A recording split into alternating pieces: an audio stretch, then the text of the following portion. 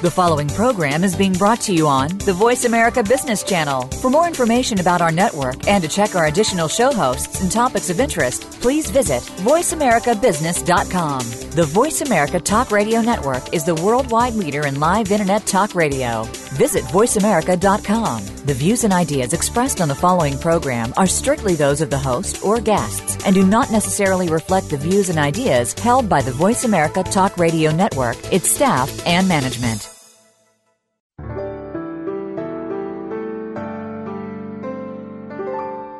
How is your work life going? Business, home, social? How about your health? Could you make some changes? Of course you could, but how and where to start? This is Turn the Page with Hemda Mizrahi. In this program, we'll help you identify and make the changes in your life that need to be made. And by doing so, increase your potential for success. And now, here's your host, Hemda Mizrahi. Welcome to Turn the Page. I'm Hemda Mizrahi. In which areas of your life are you striving or struggling to break in and find success? Regardless of your ambitions, putting into practice the 3 universal principles we'll discuss today can generate the turning points that you need to break in. It's these very principles through which my guest, Gary Lennon, came into and continues to grow his success as an award-winning writer, producer, and director. Gary has received multiple awards for his work on television shows such as Orange is the New Black and The Shield and Justified. He's created feature films, and his 3 produced plays have all sold as films starring award-winning actors. In addition to his current work as an executive producer and writer on Power for Stars, he's writing a pilot for Showtime and recently completed his new play, Change, which will have its world premiere in 2017. Gary, I'm so honored to have you on the show. Thank you. It's great to be here. So you've talked about the importance of breaking through to your real self in order to break in. And I'd love to hear more about that. For me, I always tell writers that you should really sort of write what you know. I mean, that's a lot of people say that. And for me, my experience was getting into writing and becoming a writer was I wrote a play called Blackout. And it was basically a play that was a series of monologues about blackouts, and it took place in AA. And I got sober when I was very young, and that was my experience. And I took the thing that I was probably most ashamed of, and I put it down on paper. And by doing that, it was a really cathartic experience. And it really, I was basically, looking back now, I was really telling everyone my story. And, Thornton Wilder has a great quote that says, real art is the desire to tell your secret and hide it at the same time. And I didn't, unconsciously, that's what I was doing. I was telling everyone my story, but putting it into other people's mouths. And it was by sort of embracing who I was that it sort of transformed my life, because that little play that we did at a very small theater went on to be optioned for a film and became a film called Drunks, with a lot of phenomenal actors in it, like Faye Dunaway and Diane Wiest, Richard Lewis, Sam Rockwell, Callista Flockhart, a great cast, Howard Rollins. And if I had never basically told my secret and put it down on the page, that would have never happened. So I tell writers that they should basically look at themselves and go through the things that you're most ashamed of or your secrets and write about them, write about the things that scare you. And by doing so, you can transform your life. Did you write about it with the idea that it was going to become public? When I originally started writing it, I actually wrote by hand. And I must have on some level thought that it was going to be public, because I started writing it as a monologue for myself, because I started out as an actor. And I guess my intention was that I was going to do this monologue. And then the writing itself just took a world of its own. And when it became public, I was really proud of it. And I got a lot of people who wrote letters to me and saying, I saw myself in these characters, or, I'm so glad you wrote about this. And I think that that's a great thing, is that when people see themselves in the work so that they can identify with it and they know they're not alone. It's an interesting point about embracing yourself. And this is a very concrete example of what that means, how you actually can do that in practice. Yes, I think that's a really important thing for me, is that I think when I was really young, I was sort of ashamed a little bit about maybe who I was, or my background, or my character defects, if you will. And it was not until I really sort of owned who I was 100% that I was able to really transform, actually, and sort of overcome some of my character defects. And by overcoming them, or even embracing them, who I was, gave me a career, you know what I mean? Because I was writing about something that I knew very well. And I tell every writer that they should never, like, I also remember starting out in the business and thinking like, oh, wow, man, I didn't go to Yale, or I didn't go to Columbia. I might not be embraced. In the theater world is very small. I might not be embraced. I didn't have that kind of education or those relationships. But it was, in fact, by my embracing who I was. I was a kid from Hell's Kitchen, 10th Avenue, 49th Street, and told that story, that people read that honesty and that authenticity on the page, and they realized that it was something special, because I was the only one who could write that, And I think that most writers, when you love a piece of work, either it being a play or a film or TV even, is that only that writer could write that thing. Only David Chase could write The Sopranos. Only David Simon could write The Wire. Only O'Neill could write Long Day's Journey, which I just saw on Broadway, and it still holds up after all these years. It's like if you look at a piece of someone's work that you really admire, even in paintings, only that artist could produce that work. And I think that's because they truly embraced who they were and put themselves wholeheartedly into their work. And I think anybody out there can do it. You don't need a great education. I mean, it's great if you can, and I highly recommend getting a great education if you can. But there's a lot of wonderful self-taught people out there doing all kinds of great work. And so my advice to young writers out there, painters, directors, producers, is to basically embrace who you are, be yourself 100% uncompromisingly, and you will succeed. It's interesting also how you were talking about having some thoughts that it would be great to have more of this formal education. And so that, as you've said, this concept of seeing yourself as enough seems to have been an important driving force, that you came to that place where when you were able to write about your experiences, and also you were able to see that it offered people a chance to express themselves and understand themselves better and relate. Yeah, I think, the idea of, we were talking earlier, just the idea of like being yourself 100% is interesting, is like knowing that you are enough wherever you are in your life. Like, we live a culture where the advertisement, everything that we read or see is telling us basically, you're not enough. You've got to be stronger. You've got to be more fit. You've got to be all those things. And as a result, we are a group of people walking around feeling like I can't possibly compete. I'm not enough. I mean, how can I like give you more whistles and, everything to make you think that I'm good enough? And I think that my message to all the people out there, regardless of age or whatever, is the idea is that you are enough. If you are yourself, you are enough. And of course, we can always get better at what we do. And education is an amazing thing.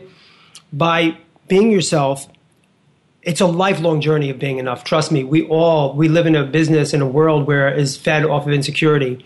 And it's a lifelong thing I still struggle with, and on a daily basis, weekly, monthly, hourly. Am I enough? Am I competing? Am I being the best I can be? But I do think that at some point you've got to sit back and you've got to just feel like, listen, I'm here today. I'm showing up. I'm doing the best that I possibly can. I'm enough for today. And if you do that and you do it consistently, you can't help get better at what you're doing, right? And you ultimately will succeed at what you're doing.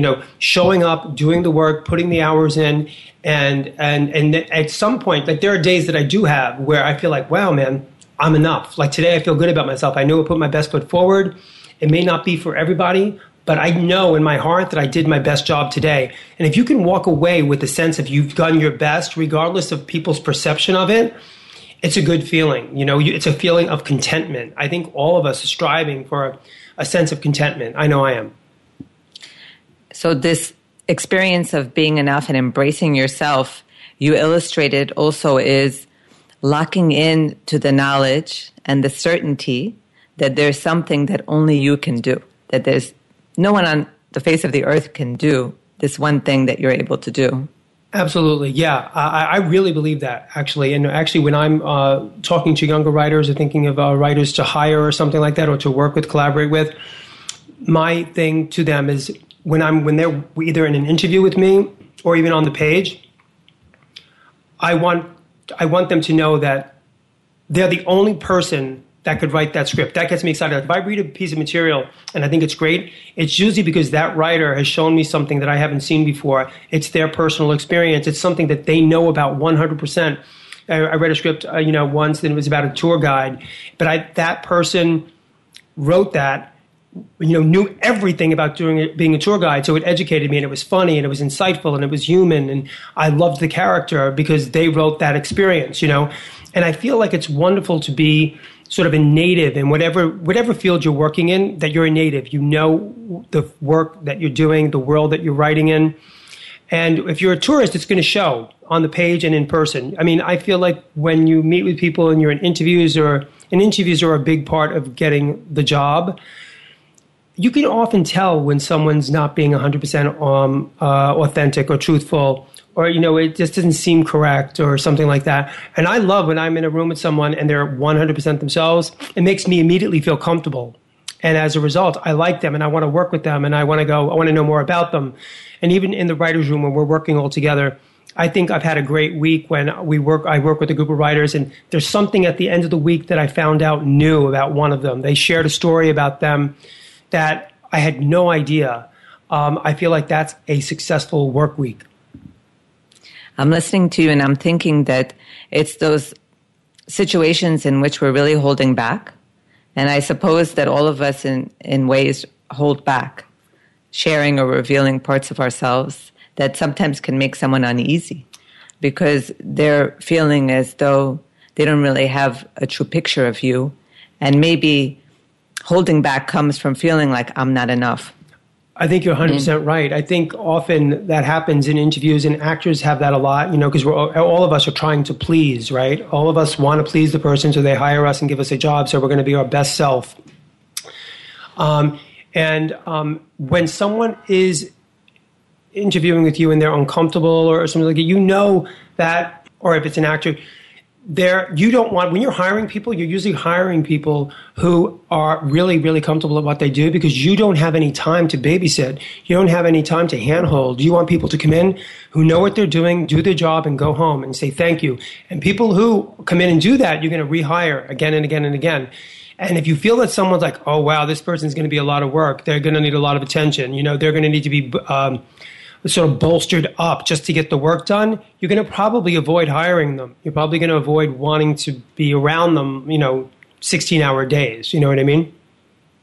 So it's almost like we need to unfold in order to present ourselves to other people. Just like you wrote about your sobriety and blackout, and that turned out to be so successful and so well received.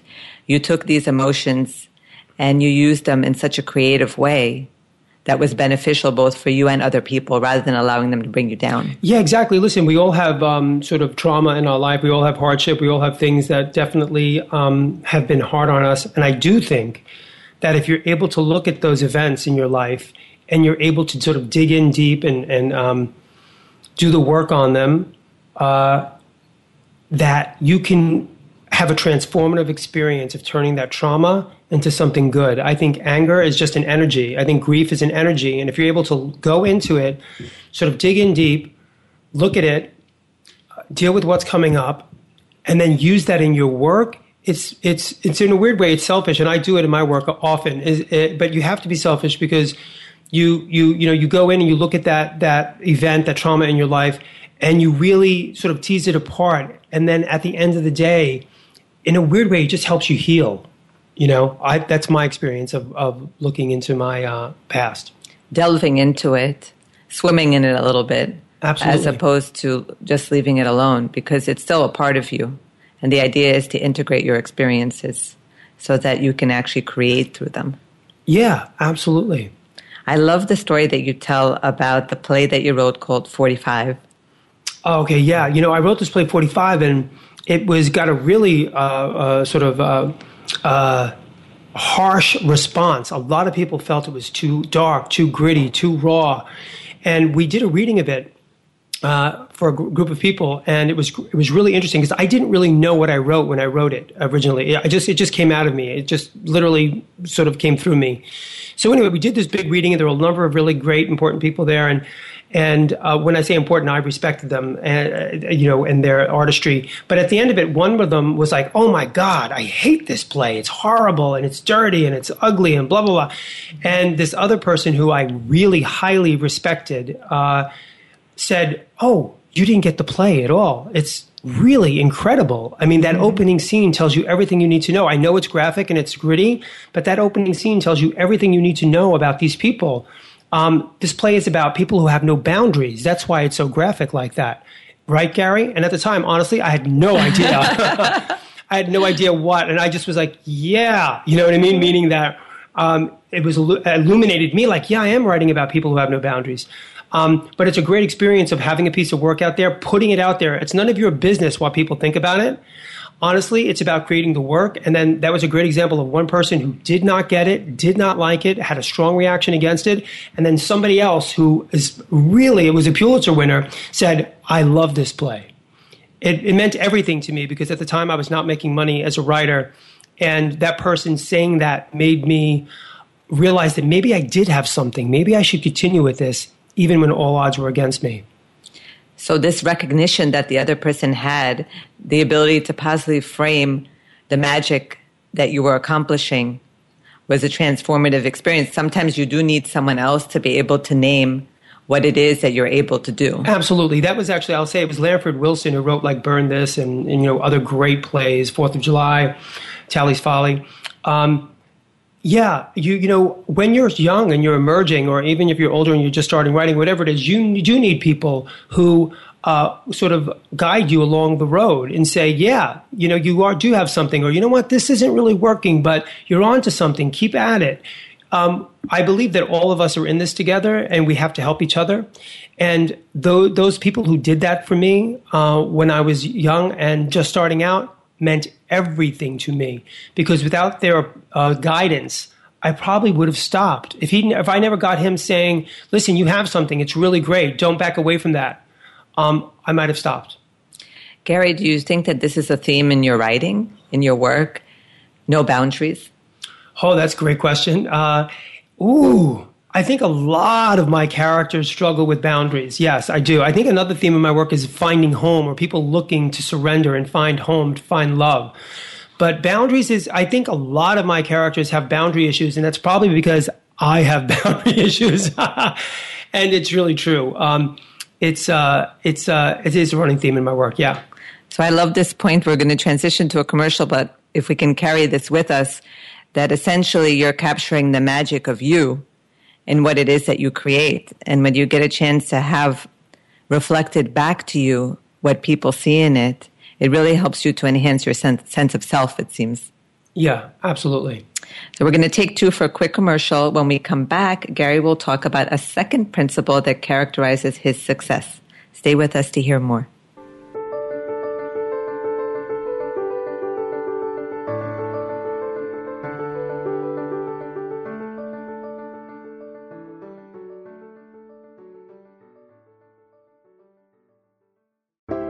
Are you a business leader or owner who's ready for a lifestyle change? If conditions in your company's environment or marketplace are reducing your quality of life, now might be a good time to develop an exit strategy. Creating a transition plan enables you to pace your need for change while celebrating an enriching career. Ensure that you exit on a high note by enlisting the expertise of Hemda Mizrahi. Learn more at lifeandcareerchoices.com. Today, enterprise technology is both strategic and global. Each week on CTN CIO Talk Network, IT thought leaders from around the world share their experience with listeners as they discuss with Sanjog Aul how they are trimming costs and partnering with business to innovate and help IT become more competitive, better care for customers, and improve the corporate bottom line. If you want to keep up with IT thought leadership, listen to CTN CIO Talk Network with Sanjog Aul at CIOTalkNetwork.com. Are you a business leader or owner who's ready for a lifestyle change? If conditions in your company's environment or marketplace are reducing your quality of life, now might be a good time to develop an exit strategy. Creating a transition plan enables you to pace your need for change while celebrating an enriching career. Ensure that you exit on a high note by enlisting the expertise of Hemda Mizrahi. Learn more at lifeandcareerchoices.com.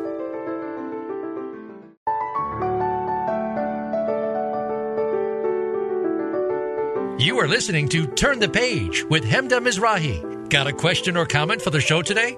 Please call in to 1-866-472-5790. That's 1-866-472-5790. Or send an email to hosthemda@gmail.com. Now, back to Turn the Page.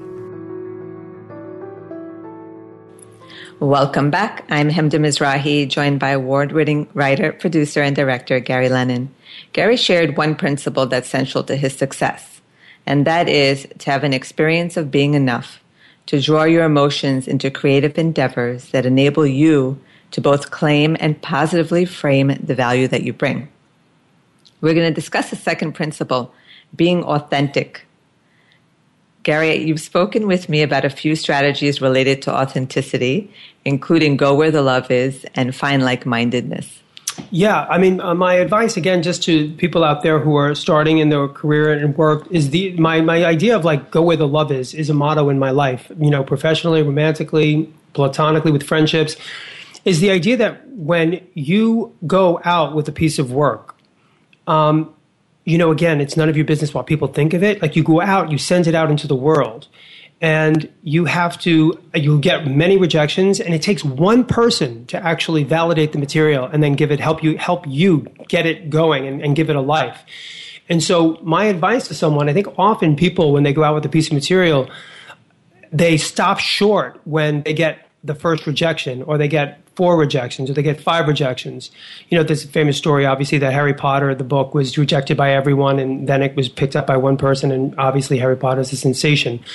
I agree with that. The idea is you go where the love is, in the sense of when you go out with a piece of material and you're working on something and you give it to someone, and if they pass, I always say thank you, and I move on very quickly, because it's literally about the idea of shifting your perception in your head away from the current negative, which is the no, and then literally shift your perception to the right. There's another opportunity, another door there, another person to expose your material to who actually may be receptive and really get it. Because you can give a great piece of material to someone and they just not get it at all. And I shared with you earlier, actually, we were talking, and I went out with a piece of material recently, a script, and I had great expectations, from everyone it was going to, and expectations are dangerous. But it was really interesting because one person, again, it was sort of what I was talking about earlier when I said this one person didn't like that play. The same exact thing happened, which is someone was like, it's not for me, I don't get it.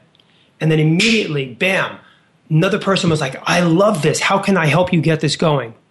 And that's where you go where the love is.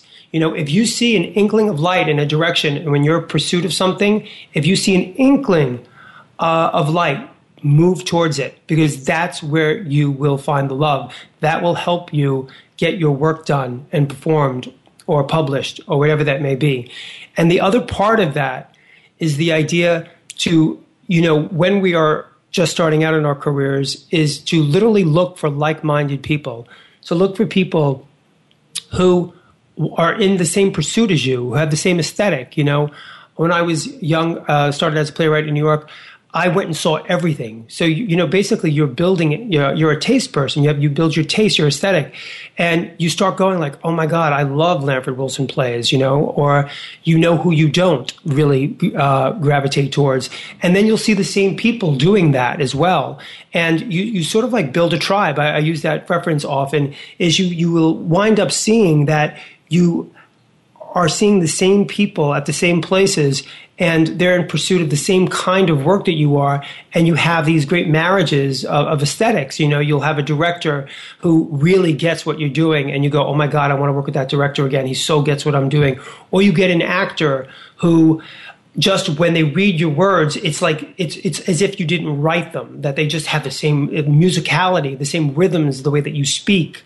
I've been really lucky and really fortunate to work with actors who I feel like, man, they really get what I'm doing. There's a actor I currently work with on Power named Joseph Sakura.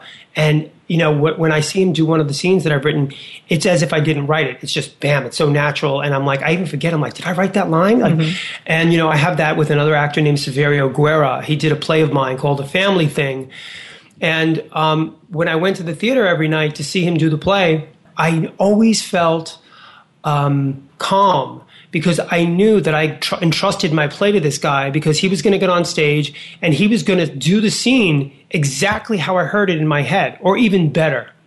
And so you start building a tribe, and I certainly think of Severio as part of my tribe, and I think of Joe as part of my tribe. There's a young actress who I'm really love. Her name is Diara Kilpatrick, and she did my play, The Interlopers. And I'll remember when I met her and she auditioned for me, that she auditioned doing the scene, and when she was done, I stopped her and said, thank you so much, because you just actually educated me about my own material. I had no idea that my character had so much hope in her. And she's somebody who I'll always return to, because, again, she really gets my kind of work. And so you build a group of people that you start working with again and again, and you build a shorthand. And the woman that's created Power, I also feel that way about. She has a real distinctive voice of the show. And when I saw the show, I was like, oh, I could be a part of that. Like, I know that world. I feel comfortable writing those characters. So the idea of finding your tribe and go where the love is. Because, in life, it's just too short to be in a situation where you're struggling and you're hitting your head against the door. They say you can't buy oranges at a hardware store. You spoke earlier about if you're going trout fishing, you better go fishing at a place where there's trout. And that's what I try to do in my life. So I was hearing a couple of really wonderful points in what you were saying. One is that it seems as though you're not casting your net in one place. You're not aiming for one person, because that's such a tiny percentage, really, of what the global population is going to experience. So you're going to different people, and you may be getting a no at the same time that you're getting a yes, but it gives you a chance to have a broader perspective about the receptivity and the relatability of what it is that you're doing. Absolutely. I mean, I think when you set out to write something, a lot of writers, and as if you're a playwright, you think, oh, this play is right for Playwrights Horizons, this play is right for Manhattan Theater Club. And yet you fixated, like, my play has to be done there. I certainly was like that as well. And then I realized that my taste and their taste was different. And you just, like you just said, spread out the net, cast it wider. And then people will contact you who respond, and then pay attention to who those people are. I also love what you said about being self-directed by noticing what you're drawn to and going to the places and spending time with the people that you're drawn to, because you wind up then seeing that those are the places that can bear fruit. Absolutely. That's where your fertile soil is.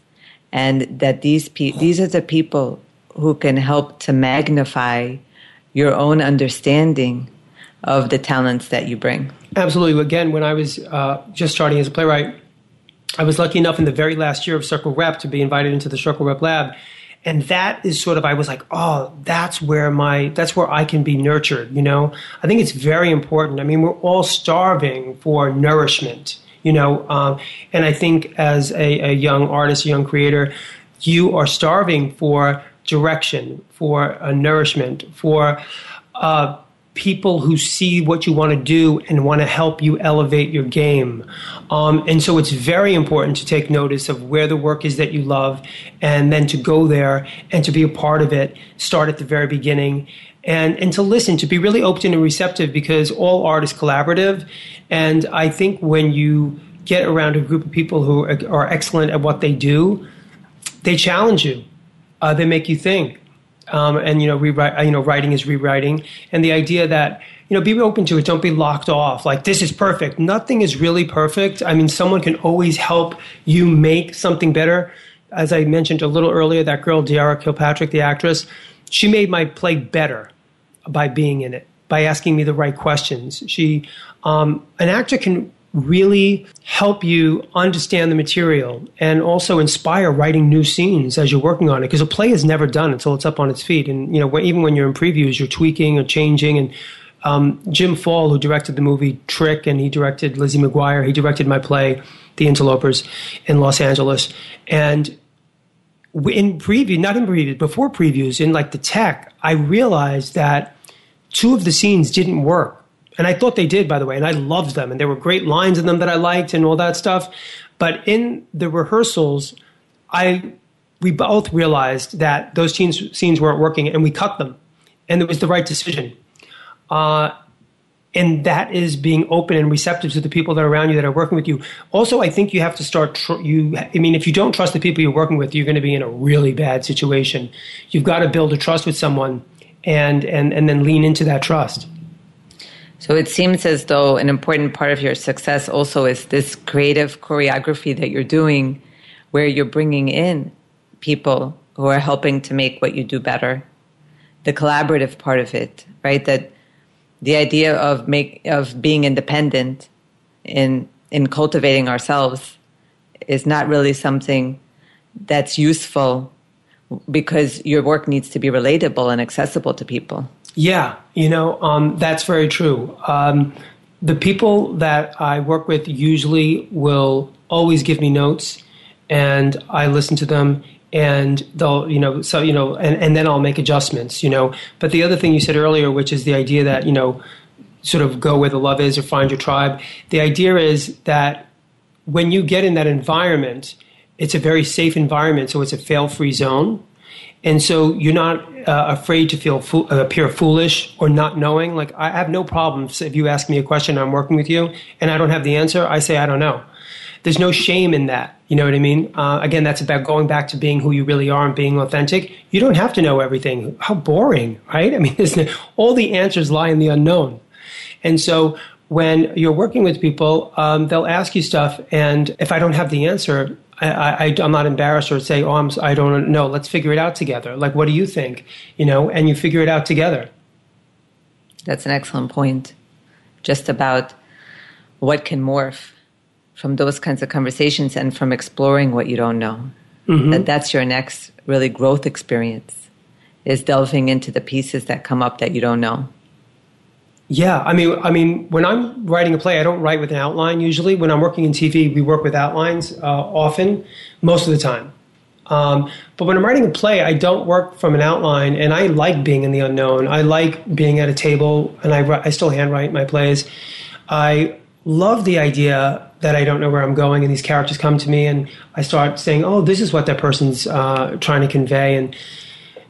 And when you're working on something that's all, it's consuming, you start dreaming about the characters. They start coming to you in the morning when you start seeing answers in literally cab rides with people. The cab driver will say something. You'll be like, that's the answer. So yeah, I don't mind being in the unknown. I was mentioned to you earlier, I like the idea that, I told you I heard that they're teaching courses in college about wandering.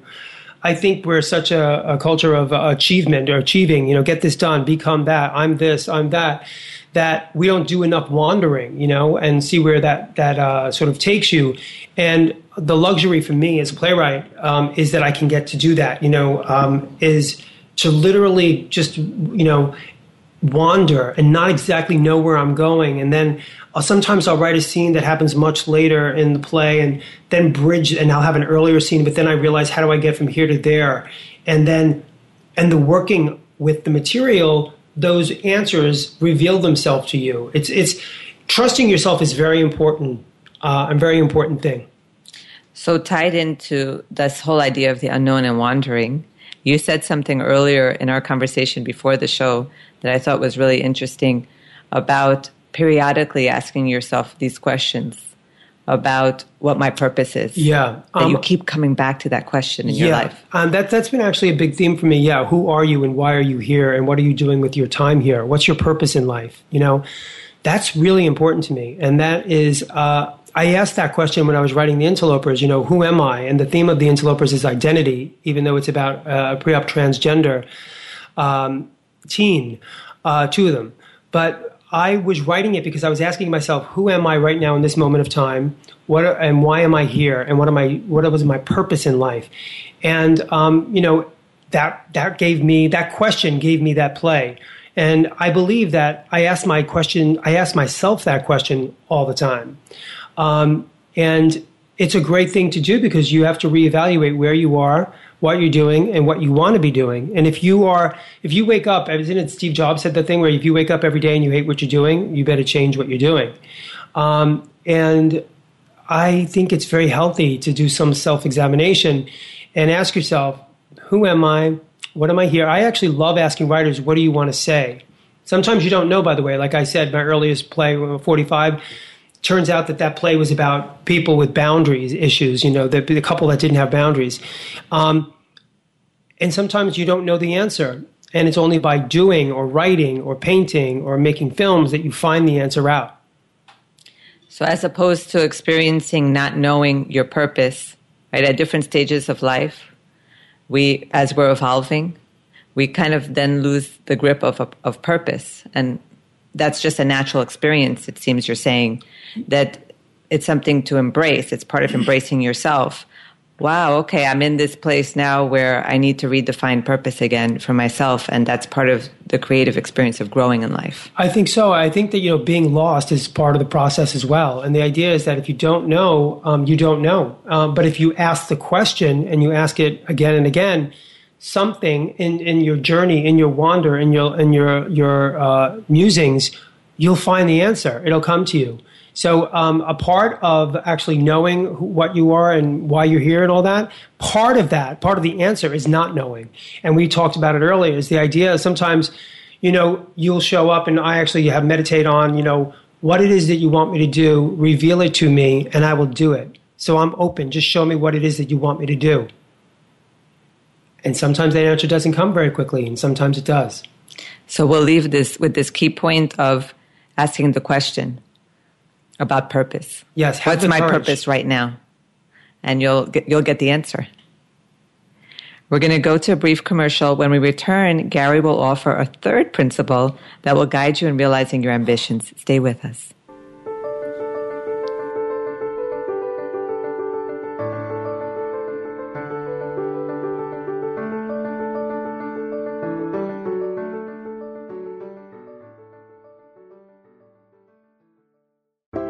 Are you a business leader or owner who's ready for a lifestyle change?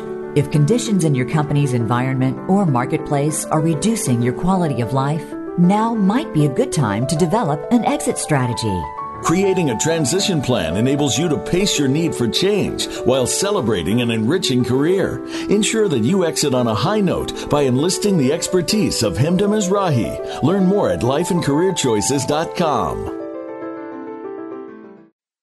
Dialogue is the single most powerful leadership tool we have to make a difference in the world. Leading Conversations with host Cheryl Esposito creates a place for that dialogue. Tune into the Voice America Business Channel every Friday as Cheryl hosts new conversations among leaders from around the world in business, government, art, economics, and social change. We'll explore big ideas and everyday actions and learn how their own leadership has led them to discover a newfound sense of possibility in the world.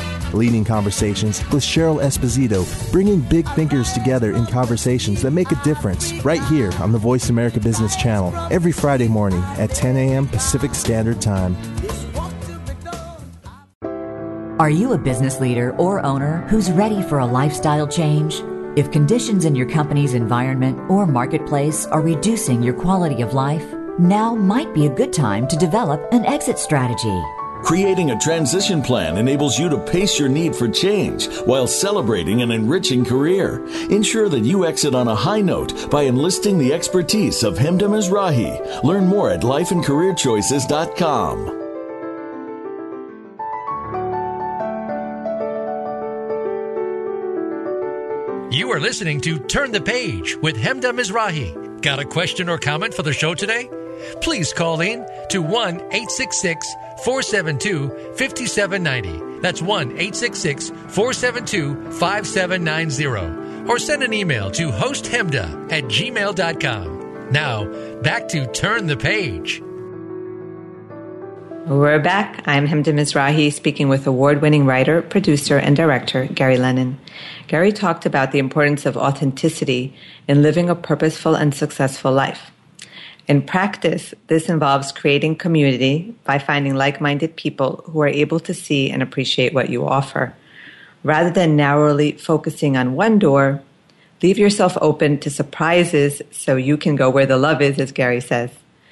This segment will focus on a third principle, sharing the pie.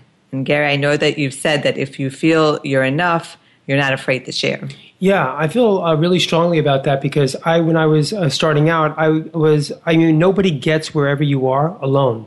You know, some people help you get there, all of them, all the time, actually. And when I was starting out, I was fortunate enough to have a number of people extend their hand to me. And I think it's really important. And I think it's great that those people clearly felt that they were enough, that they weren't afraid to share the pie. They reached back, they saw where I was, and they pulled me forward. I would have never come forward without the help and the generosity of other artists. And when I was a young writer, a great example of that was I did a very small play called Rated X that I wrote, and Alice Arlen came to see it, and her daughter was actually in the play. And Alice recently died. She was a writer, a screenwriter, and a journalist, and she wrote the movie Silkwood with Nora Ephron. And Alice came to see the play, and at the end of the play, she came over to me and she said, "You're very talented. That's very moving." And I said, "Oh, thank you." And she said, "If I can help you in any way, let me know." And she asked me if I had an agent, and I said, "No, I did not." And she said, "Well, you can use my name wherever you want." And I thought, wow, like literally, I did not know this lady, and she was being incredibly generous to me. And she had no agenda, she was literally being of service. She was helping me. She clearly was not afraid to share the pie. And as a result, she came to another play of mine that I wrote, the play called Blackout. And she brought a very big agent with her, Sam Cohn, who represented Woody Allen, Meryl Streep, many major people. And within like a couple of weeks, I had sold the rights to my play Blackout to become the film Drunks.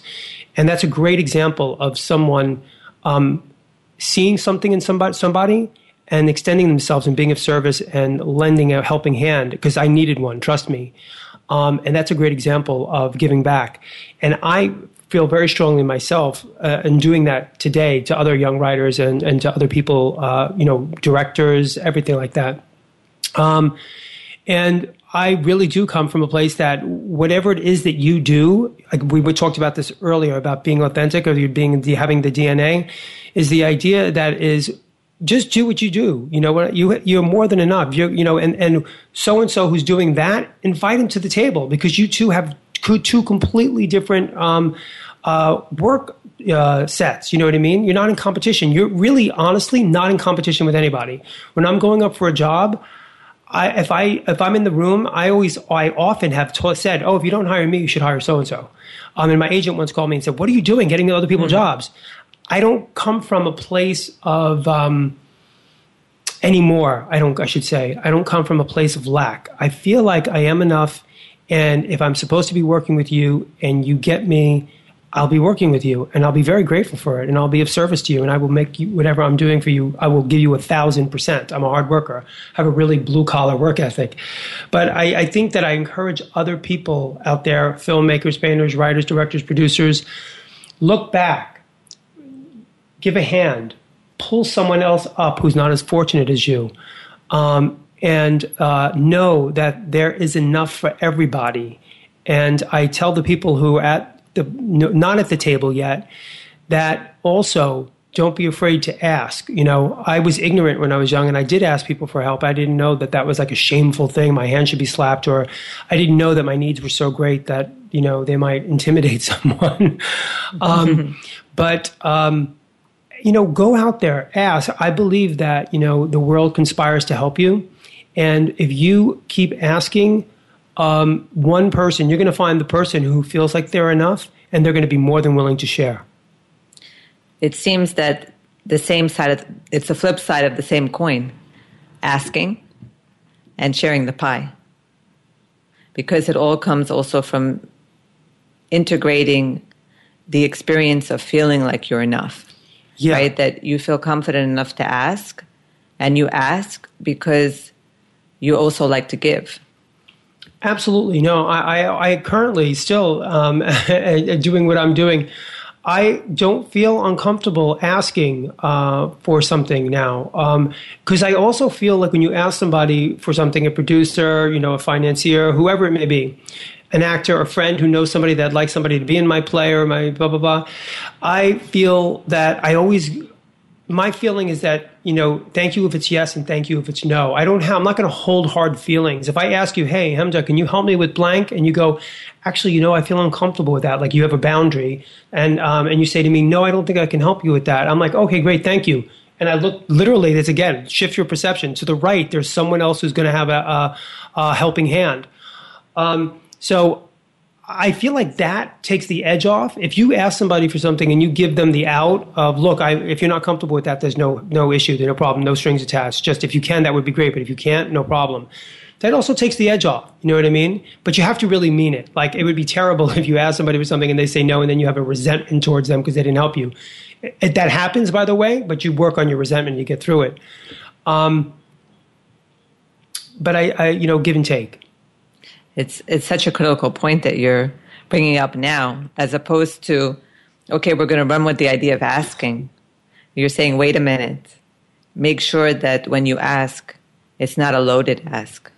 Because people also feel that, and sometimes they'll want to run away if Absolutely. they feel that it's loaded.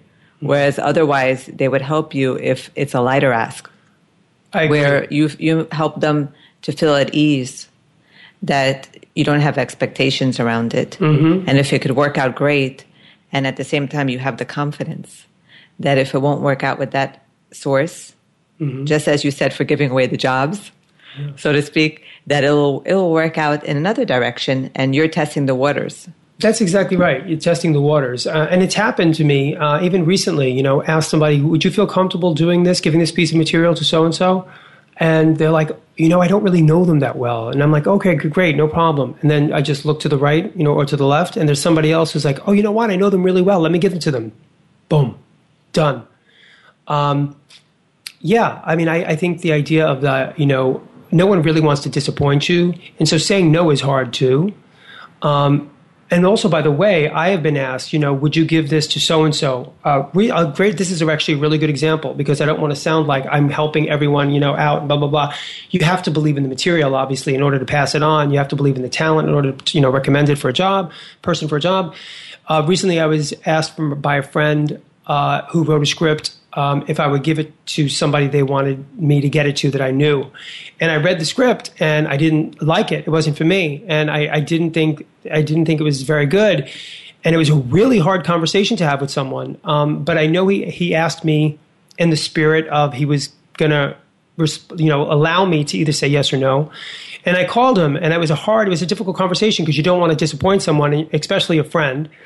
And I told him my truth. Again, be authentic, be yourself, be real. And I said to him, I read it. I didn't get it. I don't think this is, and I told him why I didn't get it. Why it didn't resonate with me. And he was, again, he was actually really gracious about it and said, I completely understand. It's not for you. And I thought he took that really well. Now, I just want to also say that once in the past, he had asked me to pass something on to someone else that I really liked. And I made that call right away. So we have that kind of relationship. And I don't feel my saying no damaged our friendship at all. I think this story is a great illustration of the three principles that you're talking about, being enough, authenticity, and sharing the pie, because it took time and effort and energy for you to have that honest conversation. And that is a gift in and of itself, to be able to give someone that feedback so that they don't feel like they're in suspension. And they know that there are times where it might feel appropriate to say yes and times where it's not, and that helps them. I think it's great that you brought them all three together like that, because I do agree with you. And I'll give another illustration of where, and it's where it really is all about you, and it's about you being full. And because years ago, another buddy of mine shot a short film and gave it to me, and it wasn't good. Like, it really wasn't good. And as a friend who cared about him and his success, I said to him, this doesn't work. I know that you put a lot into it, and it's your heart. I know that you love this. I'm telling you, as a friend, trying to protect you. Don't show this to other professionals because they're going to judge you harshly. And he did not take it well. You know what I mean? He thought I was being really highly judgmental of material. Now, I wish I loved it because I would have sent it to people, but I didn't. And I told him the truth. And he didn't take it well. But I think that's a great example of two people having an agenda and having an expectation. Like my other friend wanted me to just blindly pass this short film on because he made it wrong. This other friend gave me a piece of material and gave me the opportunity to tell my truth, which is I didn't respond to it. And he was gracious about it and said, I get it, it's not for you, period, and moved on. And as I mentioned, that same person I had previously, he knows that if I did like it, I would go out of my way for him. You really need to combine these principles, right? So if someone's listening today and they're saying, well, I'm cultivating this place of being enough, you have to combine it with the authenticity. You have to combine it with sharing the pie. Everything works in concert because, as you're saying, if you come from a place where you feel like you're enough, then you'll know that getting a no is a yes, in that it helps to inform your direction. 100%. Yeah, no, that's great. Is the idea that anybody out there who's just starting in their career, who's submitting material out there, or trying to get a relationship with another professional, know that if you get a no, there's a great thing that said that, someone's rejection is God's protection. So if you get rejection, know that, that wasn't for that person. And it's actually putting you closer to the course that you're supposed to be on because that yes is coming. It's just not from that person. So you're not supposed to be working with that person. So you have that element of authenticity, really, right? That you're demonstrating as a friend, giving this kind of advice. So your friend had a good impulse to come to you. It's just sometimes, I guess, the readiness is not there, right? So if we're experiencing that, then we need to kind of check in with ourselves and say, okay, how can we cultivate this place of feeling like we are enough? And then take this advice, put it into practice, and maybe come back and talk to you again. Absolutely. I mean, the idea, again, is when you get any rejection or you get a negative response, the idea is that's not where you're supposed to be. It's literally the universe saying, not this guy, not this door, next door. And the idea is you want to go where you're celebrated and not where you're tolerated. And so the idea is find out where you're celebrated. And it may take many different doors to walk through until you find that room. It did for me. So one of the biggest gifts I can give to you as a young artist out there, if you're just starting out, is the idea of resiliency. You need to be resilient, and you need to be passionate, and you need to love your work and be a defender of your work and do anything to get it done. And it seems also just tying sharing the pie with finding your tribe. It seems as though the idea is to position yourself, really, to be successful. When you find your tribe and you can relate to and support and take an interest in what other people are doing, then it's easier for you to share the pie, right? Because you have many opportunities where you say, this is great, I want to support it. And then vice versa. You're positioning yourself to get the support that you need when you have people who can relate to what you do. Absolutely. Well, thank you for these beautiful illustrations and for exemplifying on this show these three principles that have worked so well in your life. Thank you. It was nice being here. We're going to get more of Gary, actually, if you'd like. There are many opportunities to have more of Gary, and one of them is to tune in to Power's third season, which will be airing on Stars this July. Google Gary Lennon if you're interested in reading Gary's published plays, Blackout, Dates and Nuts, and The Interlopers. If you have questions or comments about today's episode, I welcome you to email me at hosthemda@gmail.com and to stay connected by following me on Twitter at Hemda Mizrahi and liking us on Facebook at Turn the Page Radio.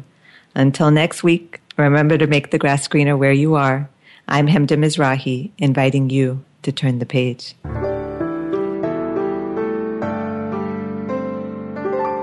Thank you for tuning in to our program. Turn the Page can be heard live every Friday at 6 a.m. Pacific Time, 9 a.m. Eastern Time on the Voice America Business Channel. Until next week's show, enjoy your weekend and make one change in your life before then.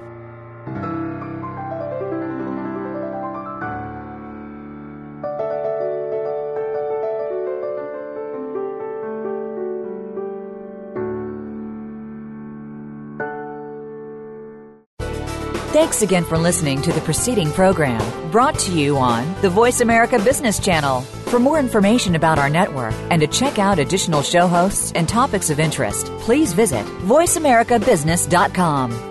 The Voice America Talk Radio Network is the worldwide leader in live Internet talk radio. Visit voiceamerica.com. The views and ideas expressed on the preceding program are strictly those of the host or guests and do not necessarily reflect the views and ideas held by the Voice America Talk Radio Network, its staff, and management.